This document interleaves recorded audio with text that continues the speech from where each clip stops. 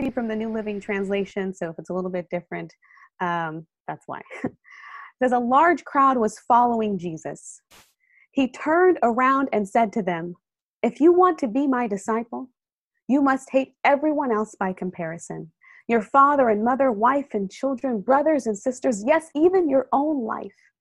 Otherwise, you cannot be my disciple. And if you do not carry your cross and follow me, you cannot be my disciple. But don't begin until you count the cost. For who would begin construction of a building without first calculating the cost to see if there is enough money to finish it? Otherwise, you might complete only the foundation before running out of money, and then everyone would laugh at you. They would say, 'There's the person who started that building and couldn't afford to finish it.'" So I want to start off today, I want to bring context to this parable, because Jesus often, what he does is he begins a healing process of physical healing, a physical miracle, in order to demonstrate a lesson that he wants to teach. So let me set the stage for you right now. And first, I'm just going to do a quick prayer and then we'll get straight into it. Dear Heavenly Father, Lord, I thank you just to be able to gather together with my brothers and sisters virtually. Lord, we invite your Holy Spirit now to speak to us through your word, Lord. Talk to us about these times in a way that is relevant for us. Help us to find meaning in your scripture that is applicable for us today, and feed us that daily bread that we so crave in our souls. In your name we pray. Amen. So bringing this back to the beginning, Jesus is at the Pharisees' house and they are throwing a feast. And amidst this feast, there's a guy who has a condition. It's called dropsy. We don't use that term nowadays. It's basically congestive heart failure, where fluid begins to gather in your legs and in your extremities. And it's because your heart has become so weak that it can't pump blood and circulate blood the way that a strong heart normally can. So it gathers where all the gravitation pulls it. And so he's dealing with somebody in the room who has congestive heart failure. And Jesus is about to talk about a heart condition with his people. And so I just want to set the stage where here is this man who is sick. And Jesus, the healer, the physician, is in the room. And not one person, not one of the Pharisees, not one of those who have witnessed his miracles has thought to think, there's this man who needs healing. Jesus, you're here today. We see his condition. He's helpless. We want to advocate for this person. But instead, when Jesus poses the question, is it lawful for a man to heal on the Sabbath? The Pharisees and the teachers and the leaders in the room stay silent. But Jesus was not passive in his approach and in his healing. He was active, and he actively pursued those who needed him. And so even though the man didn't even advocate for his own case, Jesus sought him out. And despite the silence in the room, Jesus healed him. And then he says, okay, now that I've healed this man, I need to talk about a heart problem that you all have. And he begins to go through this powerful lesson. And he begins to talk about first, humility. He says, when you guys all of you guys arrived in this room, the first thing that you guys sought out for was the best seat in the house. Well, my advice to you is to not take for yourself what is there to grab. I want you to approach my throne with humility, because you're not here to impress men. You're not here to be, what do they call it? Hobnobbing, right? The way that we try to position ourselves with people who have influence. And he says, I'm the one whose influence you need to ask. So let's not vie for the attention and for power before men.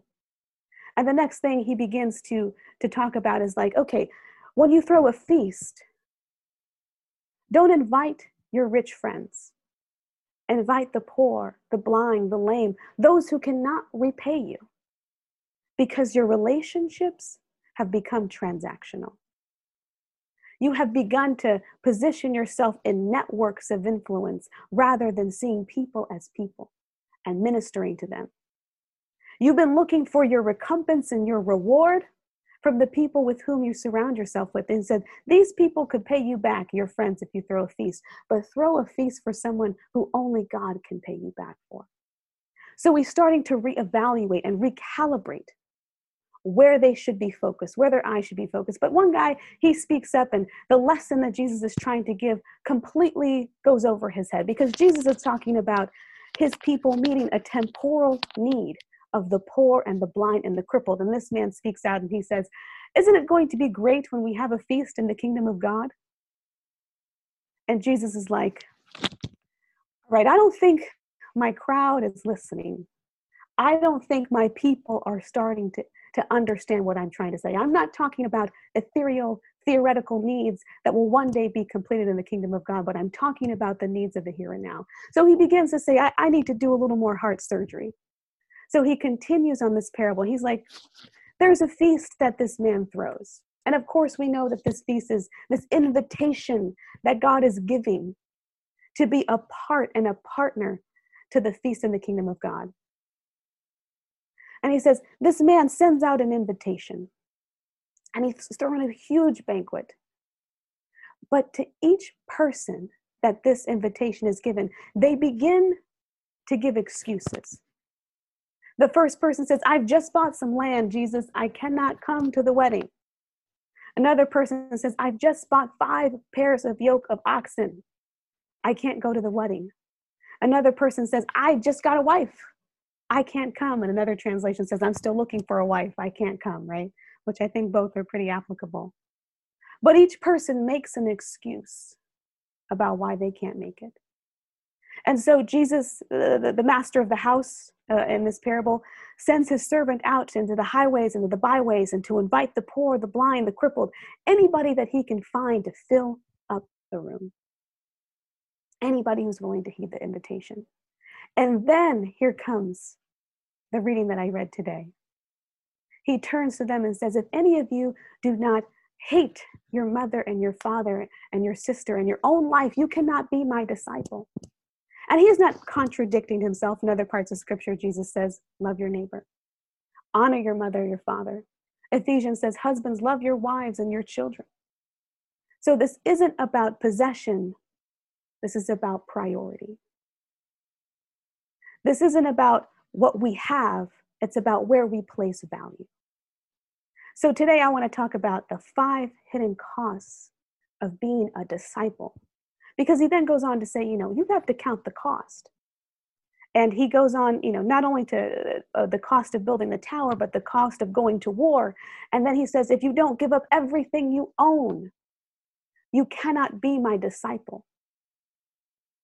And I think, the lesson and the key word here is own.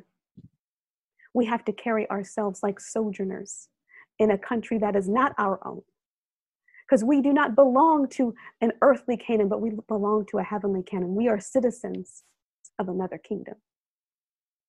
And so he wants to address this heart problem that's happening with his people who are too focused upon the here and now, too focused upon gaining by the estimations of this world, but not gaining in the kingdom of heaven.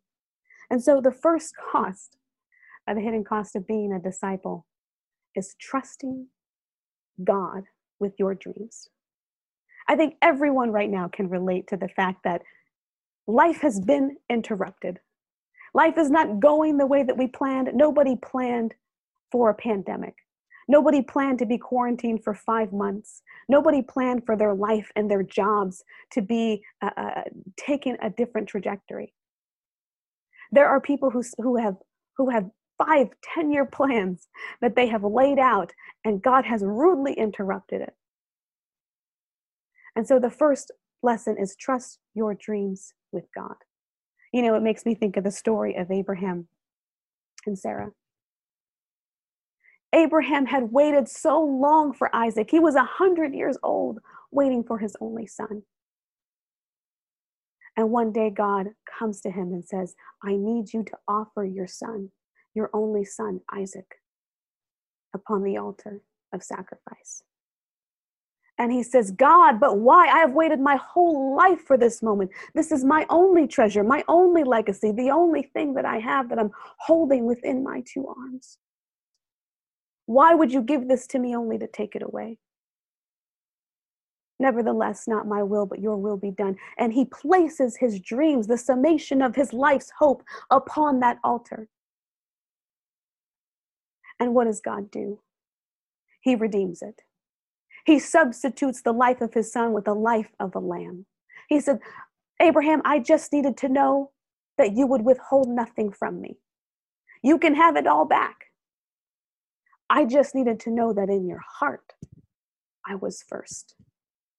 Same thing with the landowners, same thing with the guy with the 5 pair of yoke of oxen, same thing with the wife. He wasn't trying to keep them from good things. He just needed them to allow themselves to be interrupted by God so that they could place him first in their lives. And he would have given that all back. So the first application is we have to trust God with our dreams, especially the ones that are very long to come to pass. The second thing is the hidden cost of being a disciple is vulnerability. You know, I look at these things that these people were trying to get: land, a business, because usually you would have yokes of oxen in order to till the land, in order to build a farm, in order to build a business, in order to finally be somebody in your community. And I know there are some people out there, including myself, who are ready for that day to rise up out of the shackles of poverty and finally be able to do something economically, be able to purchase that house, be able to buy that car, right? They were ready for a new life. That relationship represented a new identity, a new phase, a new stage in where they wanted to be. But sometimes we use these things, property, business, relationships, in a way that the giver did not intend it. That we use it to fill a hole in our hearts that only God can fill. That we use these things like an addict would use a drug to get the next high, to keep our caffeine going until the next day. Ever hungry, never satisfied. And so God has to say, I can't allow you to use these things. If you do not give up everything that you own, you will continually be unsatiated. You will continually be hungry because I have not given that to you for food to eat, but I've given you my body and my flesh. And so we also begin to place our self-worth and our self-identity with the things that we gain and the people we surround ourselves with, rather than who we are in God. And so the vulnerability of a circumcised heart that says, here I am with all of my needs, with all of what it means to just be human and have nothing to offer but myself. I don't have the props that cue people about how to treat me. I don't have the props of the nice house, the props of the nice car, the props of the family to cue people about how I should be treated. It's just me. And God, you have to be my covering. You have to be my head. You have to be where I get my identity and self-worth, because so many people right now, including myself, are wrestling with, am I valuable if I'm not working this job? Who am I if I don't got no money? Who am I in this moment in history when God is taking away some of the props and we have to stand there naked, but unashamed, because Jesus and his righteousness is our clothing. And he has to move us into a place where we allow him to let us be vulnerable.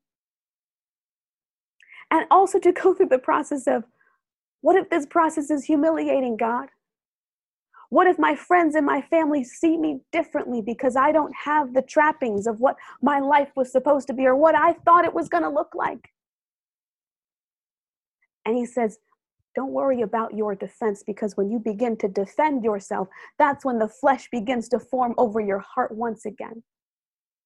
Let me be your defense. I am enough. Because it's not what we get from God, it's God who is our reward. It is him who is our treasure, our beloved. And he is enough riches in our bank account to make us worth something. And if somebody doesn't see that in us, it's because they're not looking at us through the eyes of him. And that is what we are called to do. He doesn't want anything else to get in the way of the glory with which he wrapped himself, or which he wraps us in. Because he says, not even Solomon in all his glory is arrayed like the lily of the field, whom God clothes. And he's asking us to be a lily in the valley. You know, I digress a little bit when it comes to the vulnerability, because one of my favorite books is the Song of Solomon. And he talks about his beloved as a lily in the valley, that amidst the muck and the mire, amidst the struggle and the torrent, amidst the mud of what all the sediments that gather into the valley below, that this spotless lily arises. And that is who he has called us to be. That when we are in the valley of our souls, when we are in the valley of our journey of faith, he can rise us up above our situations and keep us spotless and beautiful. And that we become a point of beauty among somebody else's journey in the valley. Because he shows us a way out. And he clothes us with his righteousness. And somebody else in the midst of their storm can look at us and say, I want that too. So let him clothe you, beloved. Vulnerability, the cost of discipleship, trusting God with your dreams, vulnerability to not let things take the replace of God and the way that he desires to wrap you. A third point of the cost, the hidden cost of discipleship, is limited visibility. God, be thou my vision, because I cannot see my way ahead. And this is a time that is especially frustrating when I think about myself. My biggest struggle is I want to know the turn-by-turn direction. I want to be able to put this in my Google Maps. I want to be able to lay it out. I want to know turn-by-turn where I'm going, Jesus. I'm somebody who loves the mountaintop experience. I need that. I need to know where I'm headed. And so I want to be able to make the 5-year plan. Lord, I got to be a good steward of my time. I got to be a good steward of my intellect. I got to be a good steward, and I can't do that if I don't know where I'm going. So I pray, and I've prayed this many times, God, send just the directions from heaven down into my mailbox, under my pillow, wherever you want to bring it. And tell me what you want from me. Who do I need to be? Where do I need to go? How do I spend my time? And I get frustrated that he doesn't give me these very direct answers that I say, I wish I could do this. I would be so much more effective. But he knows us, beloved. He knows us. Have you ever driven somewhere that you've driven to 100 times and you just forgot how you even got there? You're like, oh, how did I get here? Because you checked out along the way. You've driven that path so many times you don't even need to think about it anymore. You can probably literally go to sleep in your mind, and your body will just get you there.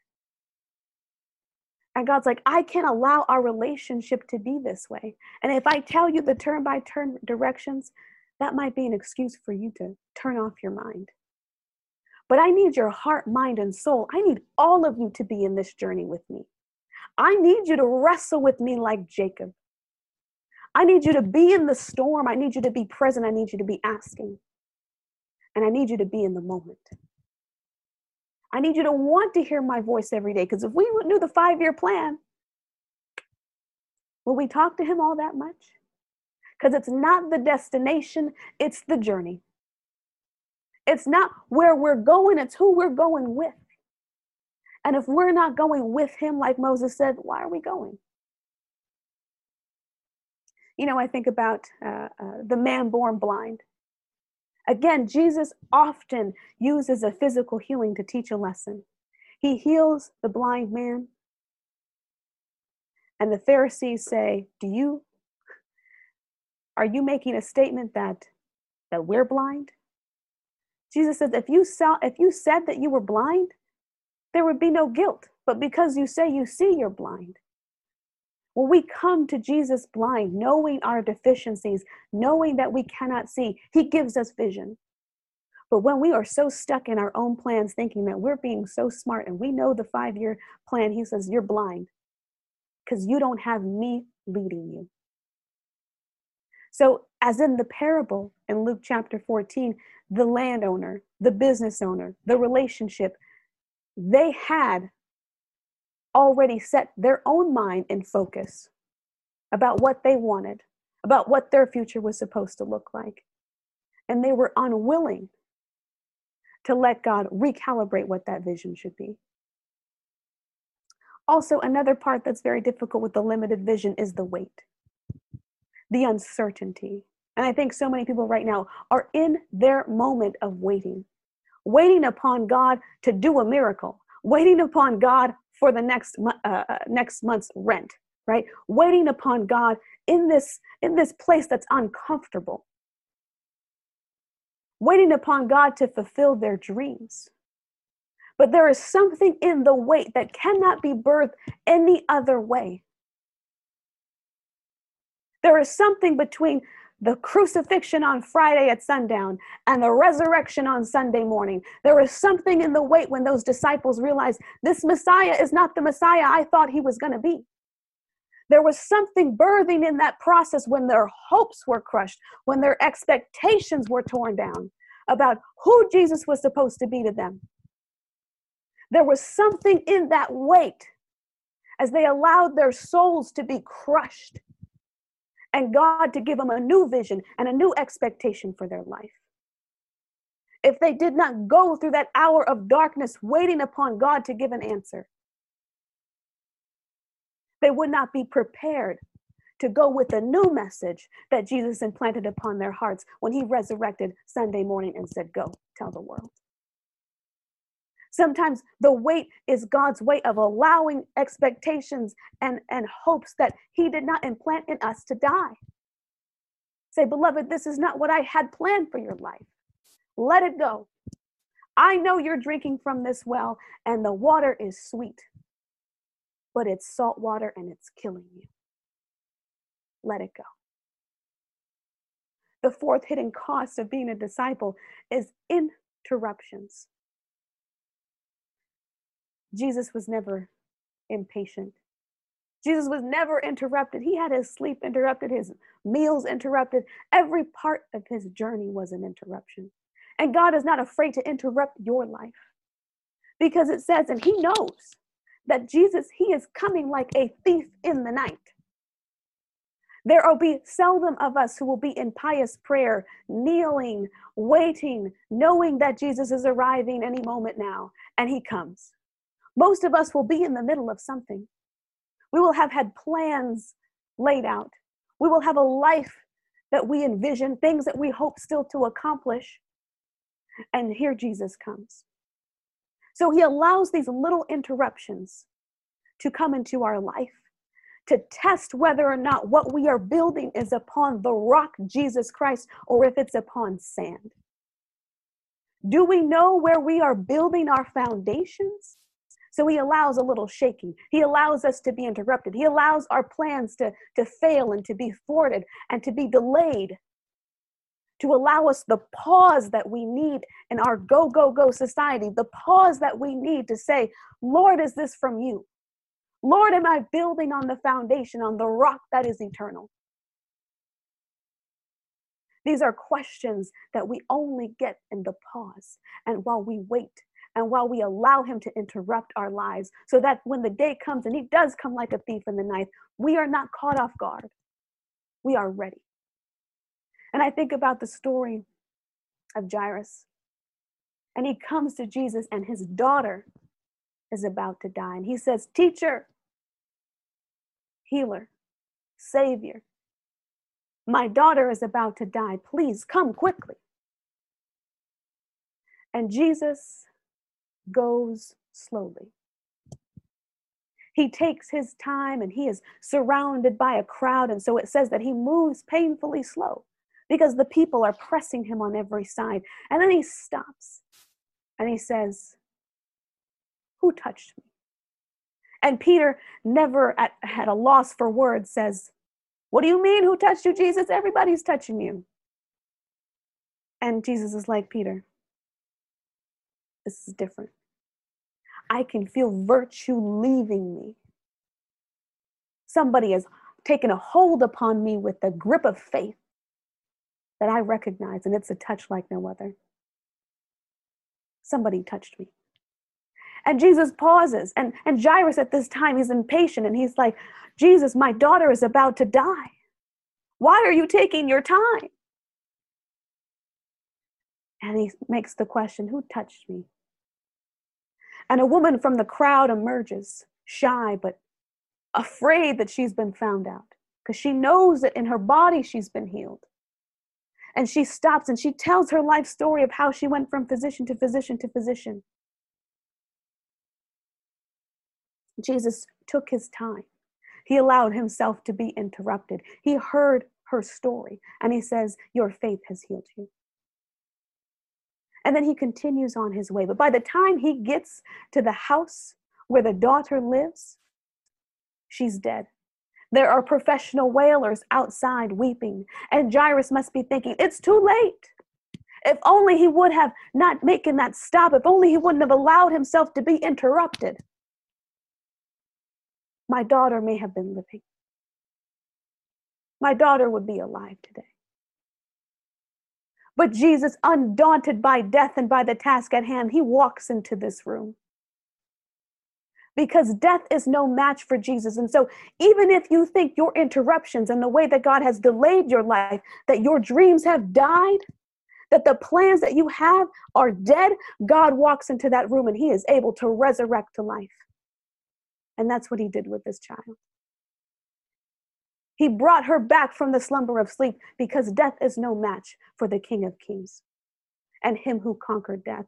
So even if there is delay in our progress, even if the things that we thought were going to happen are no longer on the table, God knows how to resurrect the dead. So there is no fear in God taking his time. Because along the process of interruptions, the process of blessing people along the journey, there is a more holistic picture that's being painted for our lives. And finally, but not last, is the final cost of discipleship is imperfection. These people, the landowner, the business owner, the relationship, they were hoping to put the crowning jewel upon their life. Finally, they've gotten to a phase in their life where they're finally going to be flying high. They're finally going to be in a place where they've always dreamed to be. They're finally going to be perfect. I had a story that God had brought to me recently that I feel like is a great illustration for not becoming too comfortable and looking for this type of perfection, this type of our life finally getting to this place where we've always hoped it to be. So I walked outside of my house one morning and there was a little bird who could not fly. And I'm watching this bird and he is hopping along the ground and he's taking flight for a few seconds and he's hitting the ground. And I noticed that it's a little bird, it's a baby bird. And I like animals and I have a little dog and I used to have all kinds of animals growing up. I take compassion on this animal and I'm like, there are cats around. He's not going to make it. This man, he's going to die. So I've got to help him. I get the savior complex, right, of thinking, I must save this bird who has crossed my path and only I will be able to save this little one. And I go and I find it and I scoop it up into my little hands and I can feel his weight. And he's definitely a little chunkier than I thought he would be. I was like, this bird's a little heavy. So I'm sitting here thinking, what am I going to do with this bird? I don't have a cage. I don't have any bird seeds. Like, what's the plan here? Okay. Like, I'm like, do I plop him in a Tupperware? Like, this is just not going to work. So I have this bird in my hand and I'm Googling, what do you do when you find a baby bird? And I read this article and it's like, if you find a baby bird who can't fly, they're called fledglings. Some of you may already know this. I know I've probably disregarded every Animal Planet show that I probably should have watched. These baby birds are called fledglings. They're not yet ready to fly, but they're still under the mother's care. And in the distance, I saw a mother bird looking at me and I was like, okay, I think that's mama. Let me just put you down. Let me just let you do your thing because I'm interrupting the course of nature here. But I read some interesting things in that article because it said the nest is not a safe place to be. because there are parasites that can develop in that nest and can kill the baby birds. And the nest is also a target for predators because you have these loud baby birds crying out for their mother, and they become a target. So it's the mother's job to get them out of the nest as quickly as possible. And though they may not be perfectly equipped to fly, they are safer in their fledgling state than they would be in that nest. And so the application for myself is we can't allow ourselves to be in the comfort zone for too long. When we get into that place where we think that we're just all cushy and things are going well and we don't have to change a thing, that's when the parasites of hard-heartedness and sin develop, where we become a target of Satan. And so God has to do his best to throw us out of that nest. And even though we might not be perfect in the flight, we will get there. Even though we might be fledgling and struggling and say, I'm not there yet. I'm not where I want to be. I'm in transition, but I'm better off than I was being in my comfort zone. There is growth to be had. You will fly one day, but this is a necessary part of the journey, and to not be ashamed when you are in your fledgling state, because the fledglings are still looked over by the Father. And so being comfortable, and the people in the parable, they were not willing to get uncomfortable. They were not willing to take a transition that would impact them economically, financially, socially, even in their familial ties. How will I explain this to my family? How will I explain this to my friends? How will I explain this to my community that I'm making such a drastic shift in my life? That I'm going to be poor for the next few years as I transition myself out of this. And they were not willing to be fledglings. So the cost of discipleship is being willing. So number one, trusting your dreams with God. Number two, vulnerability, allowing him to be your covering. Allowing him to be what fills you and where you get your identity and self-worth. Number three, limited visibility, being okay with only getting the day-to-day plan. He's not going to tell you what you're going to need to be a disciple 5 years from now. He's not going to tell you the cost that you're going to have to pay in 10 years. He's going to tell you the cost for today. And then he'll tell you the cost tomorrow for tomorrow. And it's a day-by-day plan, as much as we want the 10-year, 20-year plan. We have to be okay with interruptions for God to come in and check the foundations on which we've built our life and say, are you building upon the rock? Do you want to take a pause to reevaluate where you are standing today? And 5, being okay with incompletion and imperfection. Being okay with the process and not being so focused on the destination. And so, as we consider the cost of discipleship, knowing that there was no cost that Jesus spared for us. There was no cost that he wouldn't give to retrieve us. In fact, the pouring of the alabaster box, where the disciples said, look what waste. The angels could have looked at the sacrifice of Jesus and said, what waste, because it was more than enough. It was abundantly overflowing for all of humanity. He considered the cost of what it meant to leave father and mother and his community to come down and to be with us. And what are we willing to give to enter into that relationship? And we all know whatever that personal cost may be today. So I want to invite you to trust him, because there is beauty in that journey. There is joy unmatched in that journey. There is love undeniable in that journey. There is security and peace unlike anything this world can offer in that journey. So no matter what the cost we have to pay, it's worth it. And you're worth it. He's worth it. Thank you.